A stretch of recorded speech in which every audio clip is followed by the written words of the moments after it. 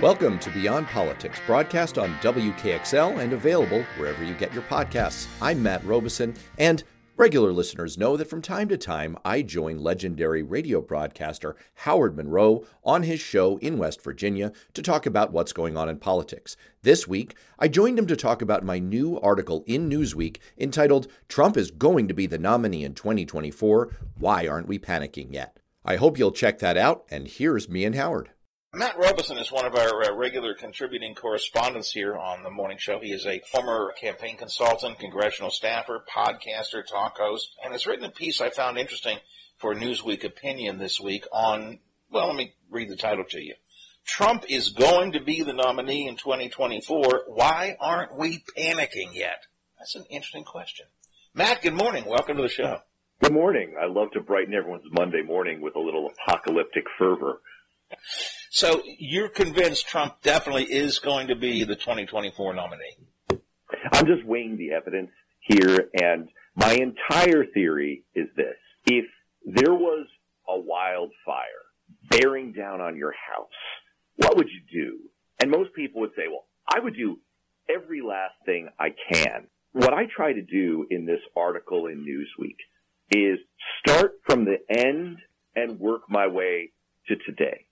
And so if you say, well, look, there is a very, very high chance, I can't prove the future certainly, but there is a very, very high chance that Donald Trump is going to be the Republican nominee in 2024. Well, what does that mean? And if you conclude, as I try to lay out in the article, that that is going to be an absolute disaster, I mean a Civil War level disaster for the country, for American democracy, then I would argue we need to deal with the implications of that now. We need to start trying to head off that inferno coming for our house right now. I want to get your thoughts on what we do about that, but let me test your hypothesis for a second. I think that Trump is certainly making noises that he is going to run again, and I would guess it is a pretty good assumption if he runs, he gets the nomination. But didn't we slap him down already? Hasn't America learned its lesson? Do we need to be that concerned about another Trump presidency? Isn't he just now the leader of a small band of cultists that really we don't have to worry too much about, even if he gets renominated? Well, he may be the leader, the direct leader of a small band of cultists, but that band of cultists has leverage over and controls the entire Republican Party. And you need look no further than polling. Now, I know you and I have talked about, I have some problems with polling. We all have some problems with polling. You know, take it all with a huge hunk of salt. There is a substantial amount of evidence that, for one thing, in poll after poll done with different methods by different polling outfits, you see that Republicans have swallowed the big lie.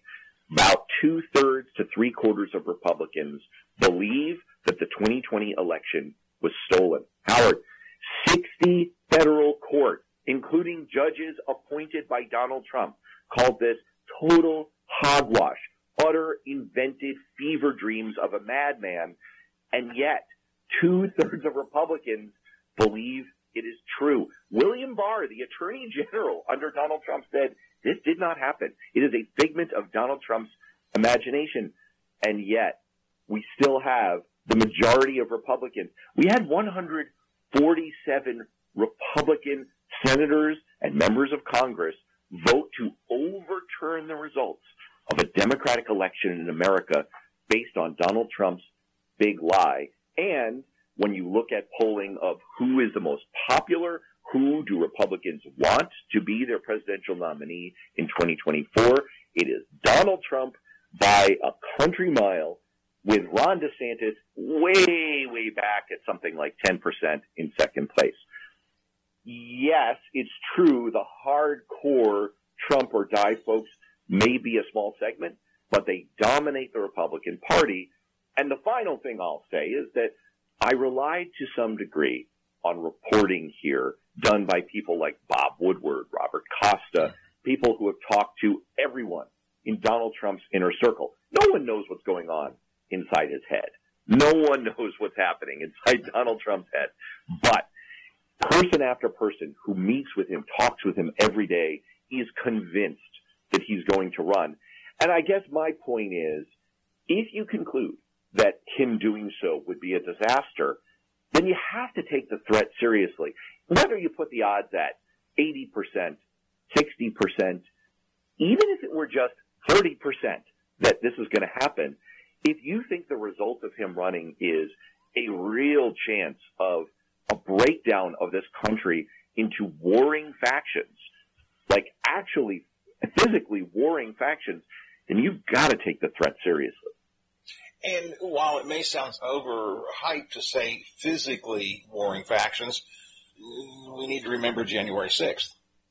Absolutely. And the government scholar Robert Kagan wrote in the Washington Post, his words, not mine, an expert, and I think echoing the views of many experts who have looked at this, stayed up late nights worrying about this, including law enforcement folks, four-star generals, people who really, really think all the time about the state of our country, the structure of our country, and the possibility of threats and violence in our country. What he wrote was, the United States is heading into its greatest political and constitutional crisis since the Civil War, with a reasonable chance over the next 3 to 4 years of incidents of mass violence, a breakdown of federal authority, and the division of the country into warring red and blue enclaves.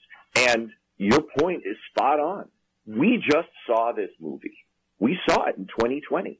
We had a violent insurrection, and in the literal smoking ruins of that attack, with glass shattered around the floor, with barricades destroyed, with 4 lying dead, with 150 police officers injured or maimed, 147 members of Congress voted to overturn the results of the election. So that's what happened in 2020. We saw that movie. It's hard to think of a lot of sequels that aren't worse. And this is a sequel that is very likely to be worse. We have several years before 2024, before the election gets underway. I'm going to assume that Trump is going to run again and will likely be the candidate. I think at this moment that's a pretty good assumption. What concerns me, Matt, and I think this is germane to your argument here, what concerns me is that in these handful of years intervening, we're already seeing state legislatures rewriting election laws. And if, as I fear will happen in 2022, Capitol Hill goes red with both the House and the Senate quite possibly going into Republican control, you could see more federal action in rewriting election laws. The way the election is conducted in 2024 could be very different than the way it was in 2020. 100% right. That is 100% right. And I think most people don't realize just how close we came. And it was a hair's breadth. We came within a few strands of nerve cells in Mike Pence's backbone, plus a few hardy state election officials, including some heroes like Brad Raffensperger, the Republican Secretary of State of Georgia. Plus the fact that the Trump team didn't fully follow through on the coup memo, the Eastman memo, the plan, the blueprint they had to have a coup in America. We came within just a few of those factors from having an out-and-out overturning of democracy in America and an actual widespread civil war. We're this close. And what has happened since? You're right. Republican legislatures have continued to pass laws. And I want to draw a distinction here. It's a very important distinction. I want to credit the election law scholar Rick Hassin at UC Berkeley. He's an expert. He's nonpartisan. He looks more closely at this than just about anyone in America. And he draws a distinction. What we usually talk about when we talk about these voting laws in legislatures is voter suppression, right? Mm-hmm. We're talking about things that make it a little harder to vote, or much harder to vote. So it could be things like voter ID laws. It could be the way they purge the voter rolls to get rid of people who are signed up. It could be getting rid of polling sites. It could be limiting the ability to vote by mail. It's all kinds of things. And there are 30 new laws across the country that Republican legislatures have passed to do those kinds of things, voter suppression. But I'm going to call that kind of garden variety monkeying around with the election. What's more dangerous, what's more explosive for democracy is a very different kind of law that is getting passed. It's a kind of law that leads to election subversion. That is, making it easier for politicians, Republican politicians in states that they control, to come in and mess with the results of an election after the fact, to discount votes that may have happened in Democratic areas, to change the rules under which votes are counted in Democratic areas, or even, and there are several laws that have been introduced, although not yet passed, to do this, even to have the legislature just say, you know, it's real cute what you citizens decided with your vote, you know, in your so-called democracy, but we, the legislators, say, nope, forget it. We're going to overturn the results of the election. We're going to appoint our own slate of electors to the Electoral College, and we will decide who won this election. Well, states are trying to do that. Republican legislators are trying to do that. And my concern is exactly what you laid out. If Donald Trump is the nominee, which I think is very likely in 2024, if he loses, well, that'll be bad. We saw what happened in 2020. That'll be very, very bad. We saw the reaction. You were talking right before I came on about the mail you get, the emails you get from the Trump group. What are they all about? They're all about the stolen, rigged election. Well, you know all that stuff is coming again. Another possibility is Trump legitimately out and out wins. Well, that's not that unlikely. I mean, in 2020, Joe Biden got 52.3% of the popular vote. If he had just gotten 52%, 0.3% less, he would have lost. So there's not a lot of margin for error here. But the third possibility, the really scary one, is that Trump loses but finds a way to illegitimately, with the power of these new Republican laws focused on subversion, that Trump manages to overturn the results of the election. That is a prescription for a second civil war in the United States of America. So that which he had sort of hoped for and some Republicans had tried to do, and which Trump is still, I guess, trying to do, overturn the last election, that which they had hoped for in 2020, they might be able to do conceivably in 2024. That is right. Now, I don't want to get too far in the weeds here. People can check out my article on Newsweek, and one of the things I do when I write is I put in a lot of citations, a lot of links. I want people to be able to don't take my word for it. Do the research. You know, look for yourself. People can make up their own minds. So I put in the links and I show my work on these things so you can read the sources of information that I'm reading. You can judge for yourself. So check out on Newsweek, check out my article, and you can find all the citations to this. But yes, without getting too far in the weeds, there was a plan. I referred a moment ago to the Eastman memo. It's lawyer Eastman who wrote a blueprint for here's how we could overturn the results of the election. And what it all depends on is the fact that the Constitution is pretty vague about how we count the results of a presidential election. And so back in 1887, we passed a law, the Electoral Count Act, and it is terribly written. Everyone agrees on that. By the way, this is not a liberal, centrist, or conservative point.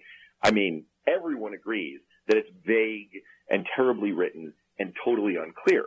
Well, what Eastman says is, let's take advantage of that. Mike Pence can just say, you know what? I don't accept the results that you say you have here. I'm just going to kind of make up my own. It's like a choose your own adventure. I'm going to make up my own desired result. And so what Republicans have done is they paved the way for that kind of a process to happen at the state level and even at the federal level in the future. They've made it easier for states to declare winners that they like, to declare Donald Trump the winner, just whatever the vote is, to come up with their own results. And then they've also made it easier for some future senators, Ted Cruz types, to come in and muck around and say they don't accept results that have come in from the states, and they're going to fight them and they're going to contest them.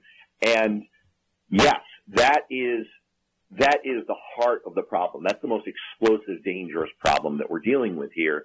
And I think that's the issue that has to be number one. While Democrats still have power in Washington, the number one thing they have to head off just to preserve the country. You offer a couple of solutions in your Newsweek article, and I don't have enough time to go into great detail on them right now, but among them, you're suggesting that Democrats need to perhaps accede a bit more to some of Joe Manchin's demands or requests or whatever you want to call them. Yeah, that's right. I mean, to put it in a nutshell, I drew the distinction before between voter suppression and election subversion. And I think they need to give some ground on voter suppression, the things like voter ID and how we purge voter rolls, in order to get some wins on election subversion. And I say that not because I'm a big fan of those voter suppression things. They're bad. They're awful. But what we're talking about here is saving the country. And so, yes, I do think that Democrats need to make election subversion their number one focus. And it gives them, by doing that, it gives them three ways, potentially, I argue in the article, to be successful here. One is they could actually convince some Republicans, hey, you know what? Whatever we think about voter ID and all this stuff, you know, and the fact that Republicans want to put their thumb on the scale to win more elections, let's not have the whole country melt down in 3 years. So, yeah, we'll go along with you on a package that takes care of some of this extreme stuff coming out of the states. So maybe that happens. The other thing that could happen, number two, is they could actually convince Kyrsten Sinema and Senator Manchin that, you know, on this issue, when we're talking about the possible meltdown of the Constitution, maybe it's time for just this issue to throw the filibuster aside. And then you could take care of both subversion and suppression. And then finally... I'm not sure that Senator Manchin has an interest in that, but it would be a good thing if he would, I guess. Well, he has offered his bill, the Freedom to Vote Act, which actually does kind of strike some middle ground. I actually kind of like where he landed on that. That's a whole discussion for another time that we don't have time for. I actually think Democrats are not thinking about voter ID quite right. I think they need to be thinking about having a floor about how bad it can get, which is probably a more realistic, but that's a whole discussion for another time. But I mean, my final argument truly is, if you believe that there is a real chance, again, wildfire bearing down on our house, of this kind of a threat, you've got to be doing everything you can. So once they clear the decks of the whole Build Back Better and infrastructure bill, which it looks like they're going to do in the next 10 days or so, they need to focus on nothing else for the next year. Literally nothing else. If all they do is at least just talk about this one issue, that will be a win for them. Matt, appreciate your time this morning. Folks can look at the Newsweek article on Newsweek.com. I will also link to it on my Facebook and Twitter accounts for those who haven't. I may have done that already, and if not, I'll do it later today when we post this piece as well, our interview as well. I don't disagree with you. I think, there's a dumpster fire heading our way, and my fear is Trump was defeated in 2020 to a large extent because people had just gone through the Trump presidency and said, oh, my God, we can't do it again. Things are going to be very different in 2024. Number one, some of the background is going to change. He's had longer time to build up his arguments against the electoral laws, and he's not going to be coming off a 4-year, repeating my word here, 4-year dumpster fire of a presidency. So he's not going to be as anathema to some people as he was in 2020. So I think it's a real possibility that we need to be much more concerned about. Hey, I appreciate you. I hope so too. I keep trying. I keep trying with him. I just don't know. Matt, appreciate your time. We will do it again in the near future, I'm sure. Keep on writing, keep on talking. We'll discuss again soon. Thanks so much, Howard. Take care.